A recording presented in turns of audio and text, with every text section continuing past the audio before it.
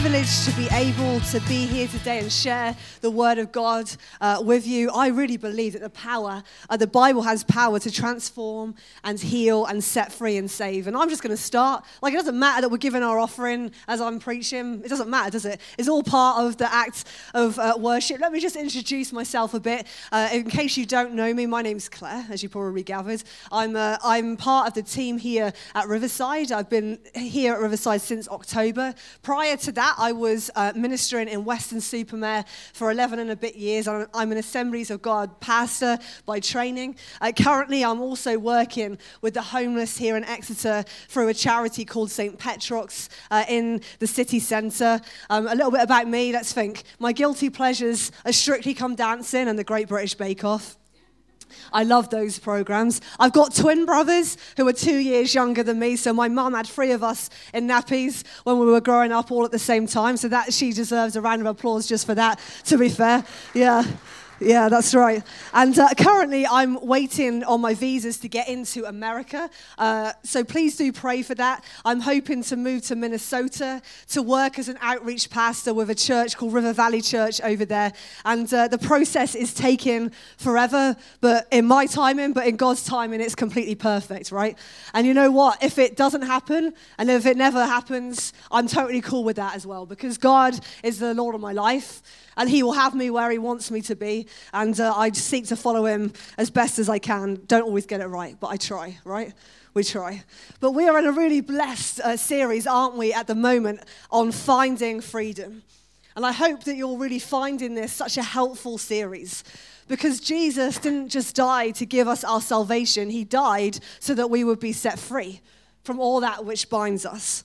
And so our vision as a church is helping people find God and follow Jesus. That is what we are about.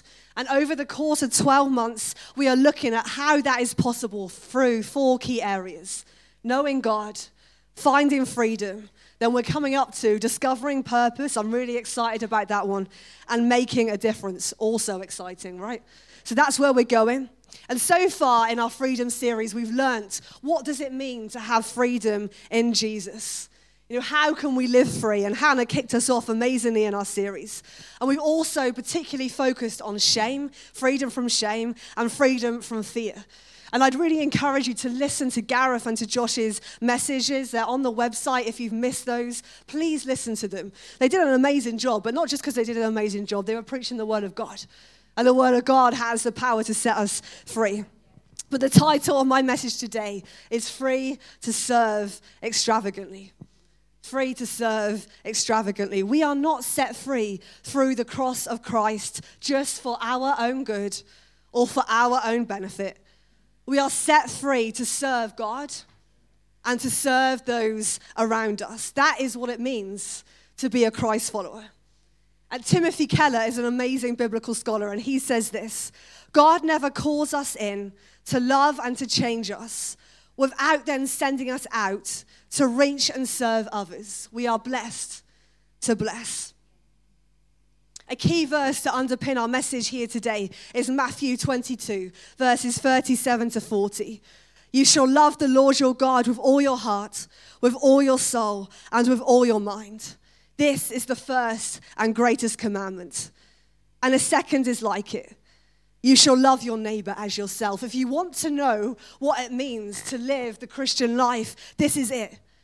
We so often freak out, don't we? And we worry that we're going to miss the will of God in our lives. And should we go over here or should we go over there? But if we're loving God and if we're loving others, we are actually not going to go far wrong, right? Sometimes we feel under pressure as Christ followers to get on exactly the right path, the will of God for us. And, you know, I'm going through that process now. I'm like, well, I believe it's over here, God. But the reality is, if I keep loving God and if I keep serving others, he will guide me in the paths that I should go. There are many barriers, though, to us living this way, living with God and others as a priority, to us living the life of extravagant service. Today, I'm just going to look at what is extravagant service, because I believe it's important we know what we're aiming for, right? We need to know what we're aiming at if we're going to get there.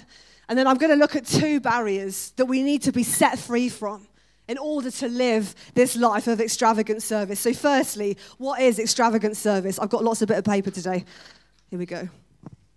Extravagant service is not complicated. It looks like Jesus, right? I could probably just sit down now and that would be enough. Yeah, extravagant service looks like Jesus. Matthew 20 verse 28 says, "For even the Son of Man came not to be served, but to serve others and to give his life as a ransom for many." That's Matthew 28 20 verse 28. Extravagant service looks like Jesus washing his disciples' feet. It looks like Jesus reaching out and touching the leper and the prostitute. It looks like Jesus hanging on the cross willingly out of love for us. To serve extravagantly means that we love others, whoever they might be, not just people that look like us.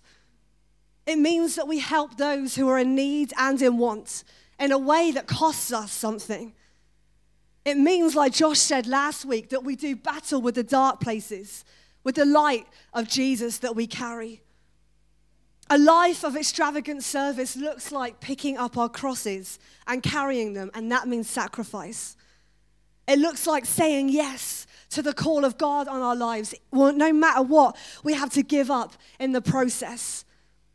It looks like sharing in other people's burdens, not carrying them like Hannah so eloquently preached, because that is God's job, but it's walking alongside, encouraging and praying for others. It looks like reaching out to those who are in the highways and the byways, the unloved and the unlovely.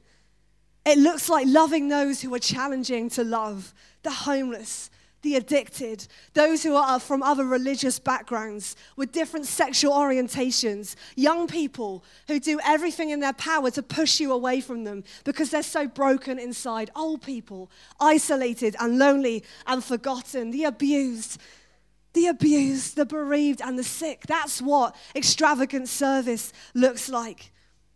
It looks like honoring your brothers and sisters in the household of faith before yourself. Yes? Putting their needs, the needs of that person sat next to you today, before your own. It looks like praying and truly praying. It looks like supporting and truly supporting. It looks like encouraging others. When we were in the prayer meeting this morning, Aaron said this verse, and I'd already had it in my notes for today. So Jesus is saying something right. Galatians 5, verse 13 to 14. "For you were called to freedom, brothers. Only do not use your freedom as an opportunity for the flesh, but through love serve one another. For the whole law is fulfilled in one word: you shall love your neighbor as yourself." You can't really get any clearer than that, can you? That we are set free to serve extravagantly in love. But so often when we hear the service sermons, we think, oh man, here we go again. It's another service sermon. I'm going to feel guilty about it. I'm going to go out of this place today and I'm going to have to do something I don't want to do. And I'm going to do it because Claire told me to do it. I call it service with a sigh. That's what I call that. I've had many people in my ministry who are serving with a sigh. Like it's just like the hardest, most difficult, most burdensome thing in their life to be serving the King of Kings and the Lord of Lords. That's not how it should be, right? This isn't about a guilt complex. 1 John 5 verse 3 says, "This is the love of God, that we keep his commandments, and his commandments are not burdensome." They are not burdensome. We don't serve because we're told we should. We should want to serve. We should want to serve because we've been set free. We've been set free. We are loved and we are washed clean, as we've been singing this morning, by the blood of the Lamb. What a great song. Do you know what? I was watching, where's Joel? There he is. I was watching Joel drumming there this morning. And I love watching the drummers in worship. Because, you know, when they drum, all of their body is moving. They're just like everything. They have to. I get that. They have to move their whole bodies. Otherwise, they wouldn't be very, well, actually, they don't. I've seen some drummers who sit there like this. But the really good drummers are the drummers that really, their whole bodies are moving. That's how we're set free, right? When we're in church, we should be moving. We're so British. And I was like, Joel's going for it. I love that. Anyway, I'm getting sidetracked. Serving, well, he was serving extravagantly, right? with the gift that God had for him. He wasn't just like, oh, God, I'm here today. I had to get up. I had to be here at 8 a.m. in the morning. I don't want to be here. I wonder when I can have my lunch, you know. You can tell, trust me, you can tell if that's what people are thinking. But he was serving extravagantly with his whole being. He was worshiping God. I love that. To obey God from our hearts and to serve others from a place of love, that is freedom. That is freedom. It is not a burden. We are set free to live this way. Yet, don't we know in our lives that we often struggle to live this way? We struggle to love God. We struggle to serve and love those in the household of faith and those outside of it. We struggle. And there's loads of barriers that get in the way. We've already touched on some, of course, in this series. Fear. Sometimes we might fear getting outside of our depth. We fear that God is calling us into something we're not equipped for, which is not true, but we fear that. We fear that we might mess up. We fear all this stuff. And that keeps us back from extravagantly serving. Listen to Josh's sermon because he was talking about how fear restricts our movement. You know, fear restricts our service. It could be shame. Sometimes we may feel so ashamed. We think we're not worthy to be used in service by God. Again, listen to Gareth's sermon. Like Lazarus, we've got to shed our grave clothes, right? Of shame in order to be set free to serve. But we've already looked at those barriers. And when I was praying, there were so many others that I could have focused on. But there's two massive barriers that I think are in our life that prevent us from being able to truly serve extravagantly. They're related to each other, but they are distinct. The first one is pride, and the second one is selfishness. And this is not going to be a popular sermon here today. I can already see, you're like, oh, rubbish. Because, you know, we talk about fear and shame, and we're like, yes, thank you, Jesus. You have set us free from fear and shame. And we can recognize those areas. But pride and selfishness, they're sin. Bottom line, they're sin. But we need to be set free from this sin in order to be able to serve extravagantly. So please don't switch off now.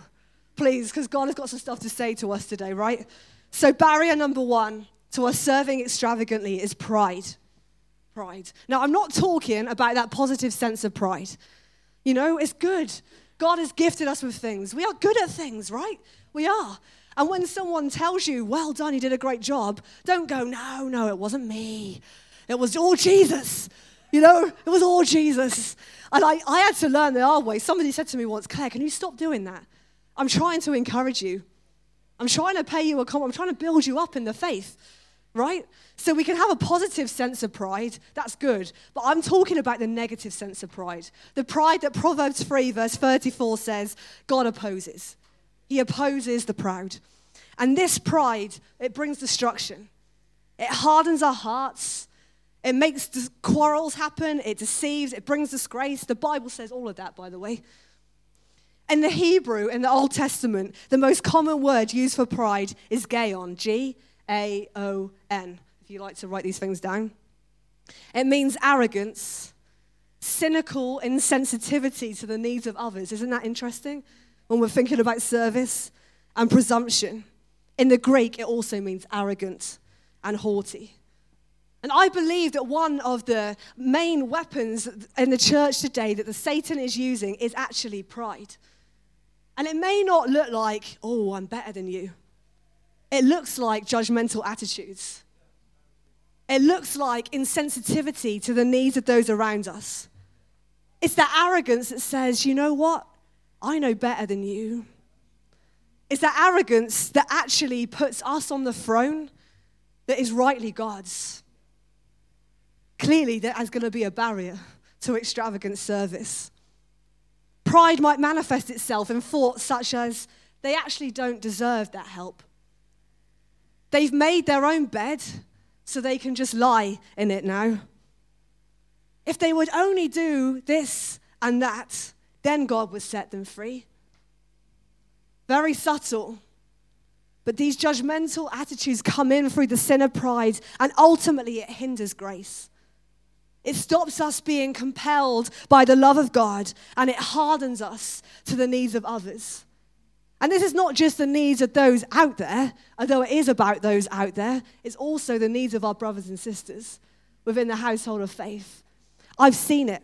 I've seen pride tear brothers and sisters down. I've seen it. And it devastates me. I'm like, people should be able to come into the house of God and have the best welcome and the best love that they have ever experienced. Ever. Yet why do people get driven out of our churches just because they don't look like us? Just because they're carrying some weight of shame? Just because they're sinning over here in an area we've never sinned in, yet we're sinning over here? We're hiding it behind a closed door just because they're obvious. Come on. Make no mistake, our job in life as Christ followers is to serve, and it is to love, even our enemies according to Jesus. God's job alone, it only belongs to him, is to judge and convict. Not ours, it's his. And it's when we get these jobs mixed up that we are in danger of falling into this sin of pride. In the Bible, the Pharisees, aren't they the prime example of this? The Pharisees were just ordinary people, actually, committed radically to the truth of God's law. The religious establishment at the time of Jesus had become very liberal. They were saying stuff like the spiritual world didn't exist, resurrection didn't exist. And the Pharisees were like, we don't like that. They gave God's word a very high place, and they committed to living a pure life. They wanted to serve God's kingdom. They wanted to see sin go, and they were waiting for the Messiah to come. We don't often hear them described like that, do we? We often boo at them like they're like villains in a pantomime, right? When we hear that description of them, there's stuff in them that we're like, actually, I can relate to that. That is some of my hope and desires. Yet, the Pharisees missed the Messiah, the one they were waiting for. They missed Jesus. How did they manage that? With their emphasis on God's truth, how did they manage that? It's because they understood truth but didn't understand grace. And they'd fallen into pride. They appointed themselves as the guardians of the religious laws, and they used them as a weapon to boost themselves. They wielded the truth like a sword without any heart of love and service.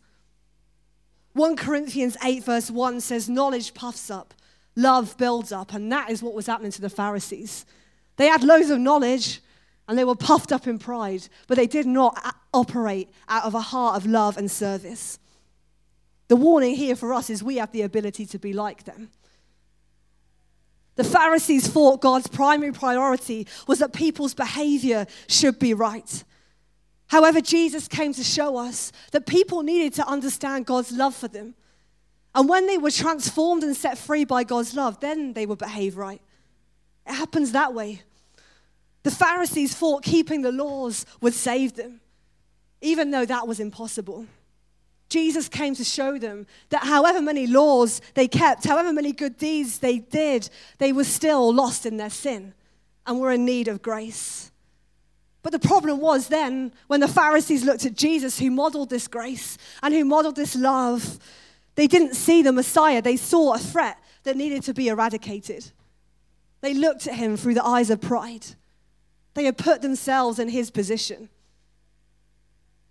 They were unable to reach out in love and service. Instead, they were caught in judgmentalism. They were caught in a heart that said, I know better than you. They were caught in, you don't deserve God's love. John 8, verses 3 to 11, that is a wonderful example of the Pharisees' pride rubbing up against Jesus' grace. And I'm just going to read these verses, 3 to 11. I'm going to read a few, then stop. So I'm going to start from verse 3. The scribes and the Pharisees brought a woman who had been caught in adultery and placed her in the midst. They said to Jesus, Teacher, this woman has been caught in the act of adultery. Now in the law, Moses commanded us to stone such a woman. So what do you say? The reality was the Pharisees were absolutely right. Because in Leviticus chapter 20, the woman was absolutely wrong. The law said those caught in adultery were to be put to death. Now, it was the man and the woman, according to the law. And notice how it was only the woman here. Where was the man? He was getting away with it somewhere. But it was supposed to be the man and the woman. But the Pharisees were 100% right. According to the law, that woman should have been put to death. Let's carry on reading. This, they said, to test him, that they might have some charge to bring against him. Jesus bent down and wrote with his finger on the ground. And as they continued to ask him, he stood up and said to them, "Let him who is without sin among you be the first to throw a stone at her." And once more he bent down and wrote on the ground. But when they heard it, they went away one by one, beginning with the older ones, and Jesus was left alone with the woman standing before him. Jesus challenges them. He doesn't actually directly answer the question, does he? I love that about Jesus. He just turns it around and he puts another challenge out there. And he helps the proud Pharisees to realize that they are just like this woman, that the law is impossible to keep perfectly, and not one of them had done so. He confronts their pride by challenging them to examine their own lives rather than the life of another, because that's where we get in difficulty. When we examine other people's lives and we don't examine our own, right? Verse 10 to 11, Jesus stood up and said to the woman, "Woman, where are they? Has no one condemned you?"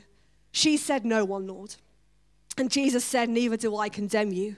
Go, and from now on, sin no more." A criticism can actually be leveled against these sort of sermons about grace and service and stuff, because they're like, well, what about truth? Surely grace doesn't outweigh truth. It doesn't. Absolutely. Amen to that. It is both and, right? It is not either or. But I believe that people cannot receive the truth unless we extend an arm of love and service to them. They can't receive it. Jesus, who is truth, doesn't condemn her. Remember, Jesus is truth. He is truth embodied. And if he doesn't condemn, then why should we? What right have we got to? He does say to her, "Go and sin no more." Out of a heart of love, out of saying, I don't condemn you. This is what grace is. Now go and sin no more. I don't know about you, but I thank God that I didn't have to prove my worth to him. I thank God that he didn't say about me, well, she got herself in that mess. She can get herself out of it. I thank God that he doesn't just give me one chance and then he strikes me off his list. I thank God that he came as a suffering servant. Yet how often in our dealings with others do we allow our pride, our judgmental attitudes, our insensitivity, and whether we admit it or not, our feelings of superiority to control how and who and when we serve? We make sliding scales of who I will help and who I will not help. We feel that somehow people should prove themselves because it's their fault they're in that mess anyway. We say, we're not going to serve them because they've had 10 chances and now they've run out of chances. I love this quote from Steve Goss, who's instrumental in the Grace Course. He says, instead of coming to others with grace, we put up barriers of truth that they have to jump. And that is the problem of pride. Arrogance, judgmental attitudes, insensitivity to others that prevent us from extravagant service of God and of others. And yet, Jesus died while we were still sinners, while we were lost, while we were his enemies. He came in love and in service to a fallen world. So what then is our excuse to not serve others? I get it's hard. I know it's hard. I'm not being funny. I'm working with the homeless at St. Petrock's. It's hard. Some days it's absolutely infuriating. It is. And I've been tested on this word so much this week. On Friday, I had a gentleman, and he'd fallen asleep in the chair, fine. He'd plugged his phone into charge, and someone nicked his phone while it was on charge. Now, that is awful. That should not happen. People should not be stealing from each other. But instead of getting angry at the person who stole it, he got angry at me. Why weren't you watching my phone? You effing like this at me. And I'm like, whoa, it's your phone. You went to sleep. It's like, well, get it on the CCTV. We haven't got CCTV, sir. We haven't got it that covers this area, so I can't check it. Inside, I'm going, how dare you? How dare you? I'm helping you. I've served you. I've given you tea and coffee. I've given you clean pants today. I've touched your hands even though you're caked in dirt. Like, seriously. And inside, I'm thinking, how dare you speak to me like that? And then I caught myself. And yeah, okay, no, it's not right. You shouldn't speak to me like that, but that's not the point. The reality is I've spoken to Jesus like that, and he still loves me anyway. And so I caught myself, and I'm like, oh, Claire, yes, he may not deserve it, but neither did you. Keep serving him. Keep loving him. Keep serving him. Keep loving him. In order to live a life of extravagant service, we've got to be free from our pride. So how can we experience freedom from pride? We experience pride by staying close. Not experience pride. Experience freedom from pride. That's what it's about, right? We don't want pride. Sorry. We don't want pride. We experience freedom from pride by staying close to the God of grace. There's no magic to this, right? 1 Peter 5 verse 10 calls God the God of all grace. I love that. The God of all grace. And when we maintain an intimate relationship with that God through prayer and Bible reading and fellowship and service, we are able to live from a place of grace. 1 John 4 verse 19 says that we love because he first loved us. John 13 verse 34 to 35 says, so now I am giving you a new commandment. Love each other. Just as I have loved you, you should love each other. Unless we have that intimate relationship with God ourselves, unless we experience the love and grace of God ourselves, we will struggle to love and to serve others. And when we drift from that intimate relationship with the God of all grace, it's so easy for us to fall into pride because we forget who he is and we forget what he has done in our lives. And you might think, oh, it will never happen to me. I won't drift from an intimate relationship with God. That's not going to happen. But think about the warning to the church in Revelation. I have this complaint against you. You don't love me or each other as you did at first. That is a warning we need to consider. We fall into pride when we forget our own need of the grace of God. Matthew 7 verse 1 to 5 says, judge not lest you be judged. Take out the log in your own before you look at the speck in somebody else's eye. Focus on your own logs. Check your own heart. Get before the God of all grace. When we stay close to him and remember and experience his grace, we find that freedom from pride. We don't always have to be right. We become free to lower ourselves. We become free to love and serve others because we are secure in his grace and in his love. We don't have to compare or compete or criticize anymore. I love what the Apostle Paul says in 1 Corinthians 15 verse 10. By the grace of God, I am what I am. Let's remember that, shall we? That all that we have, that all that we are is because of the grace of God. If we live gratefully with that realization, pride has no foothold in our lives. That's the first barrier. The second one's quicker. Don't panic. I'm not going to be going until 1 p.m. today. It's okay. This one's quicker. Barrier number 2 is selfishness. The Greek word for selfish in the New Testament means desire to put oneself forward. I can't say it. I can spell it for you if you like to write it down. E-R-I-T-H-E-I-A. I'm terrible with the ancient languages, but it means a desire to put oneself forward. It means you're devoted to and care only for oneself. And clearly, if we live that way, we cannot serve extravagantly. And again, it might not be as obvious in our lives as I care only for myself. It might not look like that. We might, though, when a service opportunity comes up, think, someone else will do that.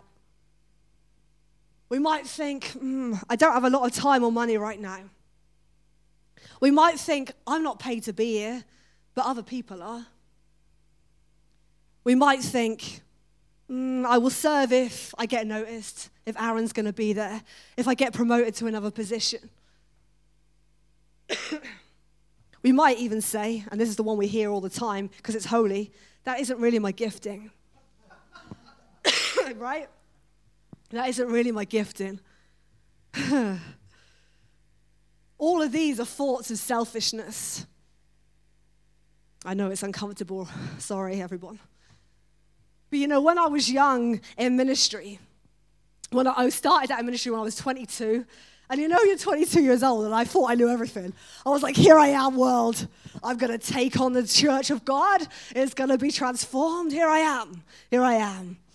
And I soon realized, probably within like the first week, I was like crying in the corner, like rocking. Oh, what am I doing? You know? But when I was young in ministry, I thought very much that I needed to compete to be noticed. I had that thing in my life that I was like, you know, it was self. Myself, I wanted to be in a senior position. I wanted everyone to compete with men. Because as a woman, I didn't have hardly any, well, I still don't have very many female examples of what it means to pastor, particularly single ones. And so I looked at the men, and I was like, okay, I've got to be like these men. Right, okay, I'm going to be like these men. So for a long time, honestly now, this is me just being honest, because you know what, we all walk this journey, right? And we've all had this struggle. For a long time, I wouldn't dress like a woman. I'd hide myself under big baggy kind of clothes and stuff. I didn't wear any makeup. I didn't really care about what my hair was doing. I'm not saying that to be a woman you've got to wear makeup. And I'm not saying you can't dress in big bag. It doesn't matter what. But for me, I was doing that because I was trying to hide my femininity. I was trying to look like a man because I needed to be like the men. I'd go to AOG things and I'd be the only woman in the room. And sometimes the men were great, and sometimes they weren't so great. And they'd be like, I can remember being in this room, not anyone from Riverside. It wasn't anyone from Riverside. Another pastor turned to me and said, are you the children's minister? No. You're the PA then, as a senior leader. I said, well, no, I'm a pastor. And no word of a lie, he turned like this away from me because he didn't know what to say to me. I can remember going to AOG training. I'd be the only woman again in the room. I can remember once I was there. Gareth might have even been there. They were all talking about rugby. And that's great. I love that. Like, I don't care what they're talking about. It doesn't matter to me. I was quite happy sitting there listening to them talking about rugby because it's not about whether we're a man or a woman, whether we like rugby, right? But suddenly someone turned and said, oh, Claire's here. We should change the conversation. And so for a long time, I thought, right, I've got to compete to be noticed. You know, I'm going to have to be like the men. I'm going to dress in check shirts and pointy shoes. I'm going to, you know, because that is the AOG pastor's uniform, check shirts and pointy shoes. But you know what? I was getting nowhere with that. God wasn't blessing my ministry. Well, funny that, because I was trying to promote myself. You know, we were struggling along. I was standing up every Sunday and I was preaching a word. And, you know, I was trying my best probably, but it wasn't good enough. It wasn't anointed.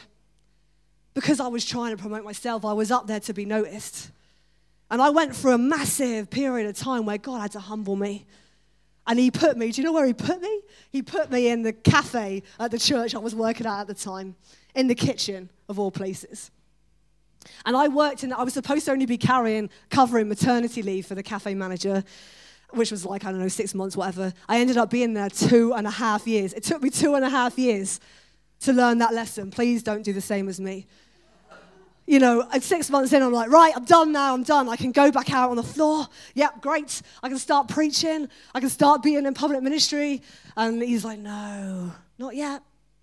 And so it took me 2.5 years of frying smelly eggs and nasty cheap sausages and serving the broken people that came into that church and serving under the ministry of another before I was humble enough, before I was in a position where he was like, okay, right, now's your time, Claire.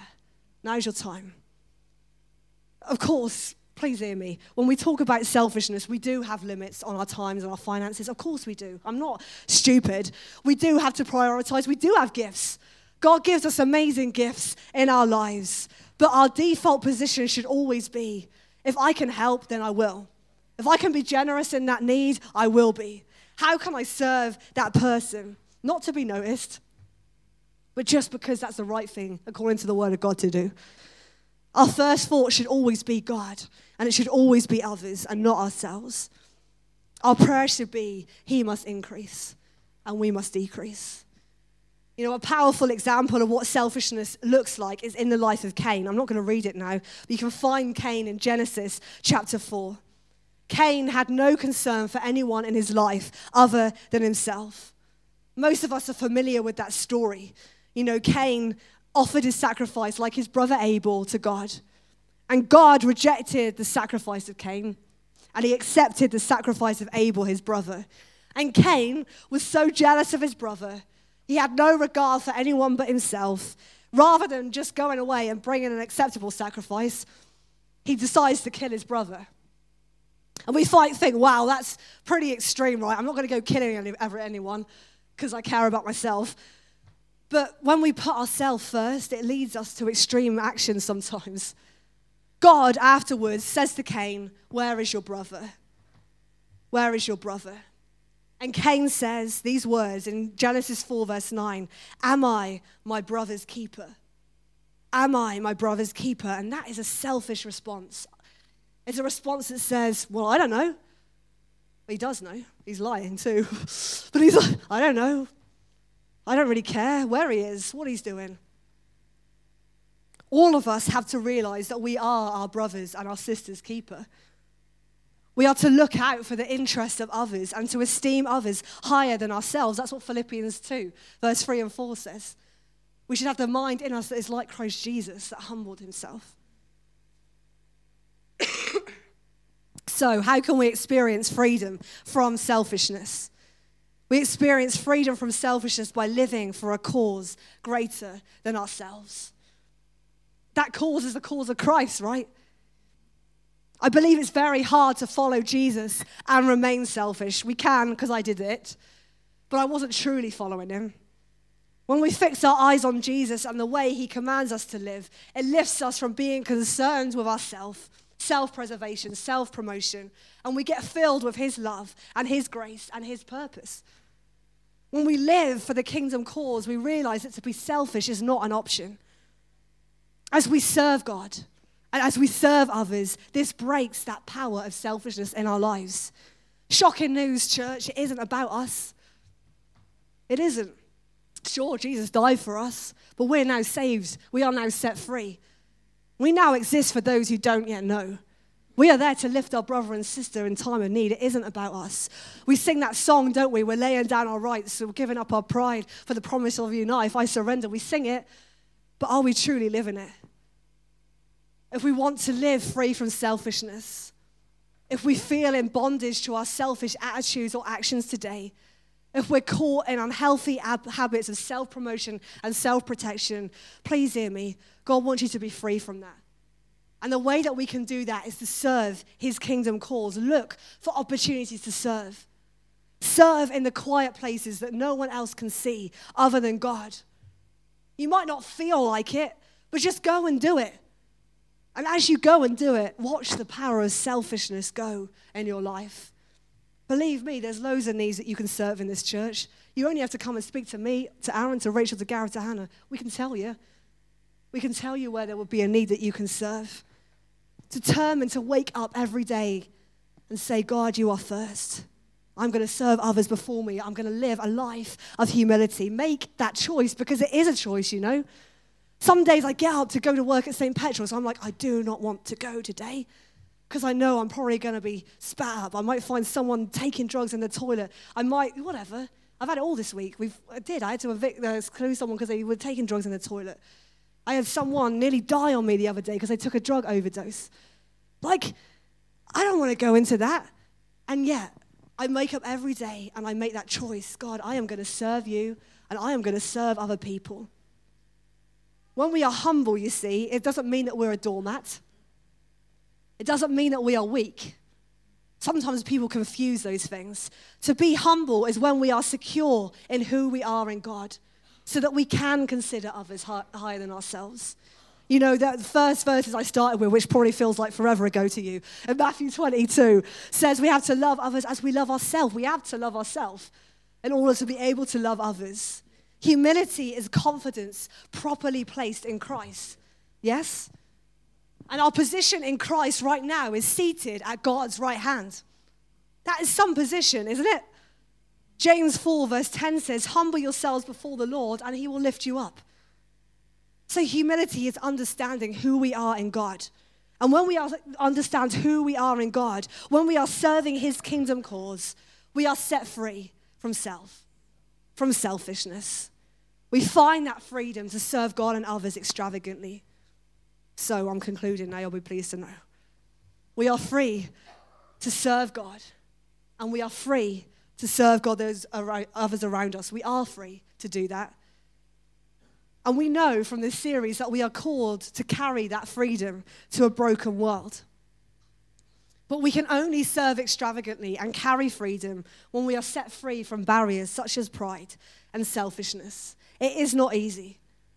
But there are people relying on you to break down those barriers so they can see Christ in you and experience his love. You actually might be the only Bible that some people ever read. Did you think about that? You might be it.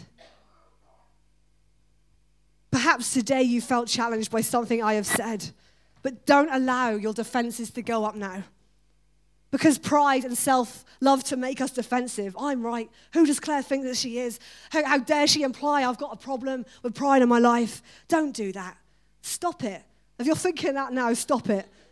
Allow the Holy Spirit to do his work in your life. We need to repent of pride and of selfishness so that we are able to live free in the life of service that he has called us to. Perhaps you know that you need to just examine your heart today. You've been examining others, but you've not been examining yourself. You need to check your own motives and attitudes for service. Or perhaps today you just want to say to God again, God, keep me from pride and selfishness. I pray that every day now. God, keep me from pride and keep me from selfishness. Perhaps you want to say, God, show me what I can do to serve extravagantly. How can I serve you more? I'm just going to ask the tech team to play. I've got a song video. The song is called World Needs Jesus. It's actually coming out of the church that I'm hoping to emigrate to. And as we listen to this song, I just want us to reflect and to examine and to respond, yeah? Sometimes we're so, like, we rush out of here, right? Let's have a cup of tea, let's have some chicken and rice, let's go to Exmouth, let's, you know? But let's just take this time to reflect and examine our own hearts. Some of the lyrics of this song say, we know our world needs Jesus. We know that our world needs freedom. So give us eyes to see the hurting and the broken. And let our lives align with every word you say. Because I know that I need you, Jesus. And I know this heart needs healing. So from my knees, I lift this prayer to you, my Savior. For my life and for the world, you are the answer. So God, we make this our prayer today. Let our lives align with the word we have heard today. Remove any barriers of pride or selfishness keeping us from a life of service. May we experience your freedom, God, in this place, so that your world may know your freedom.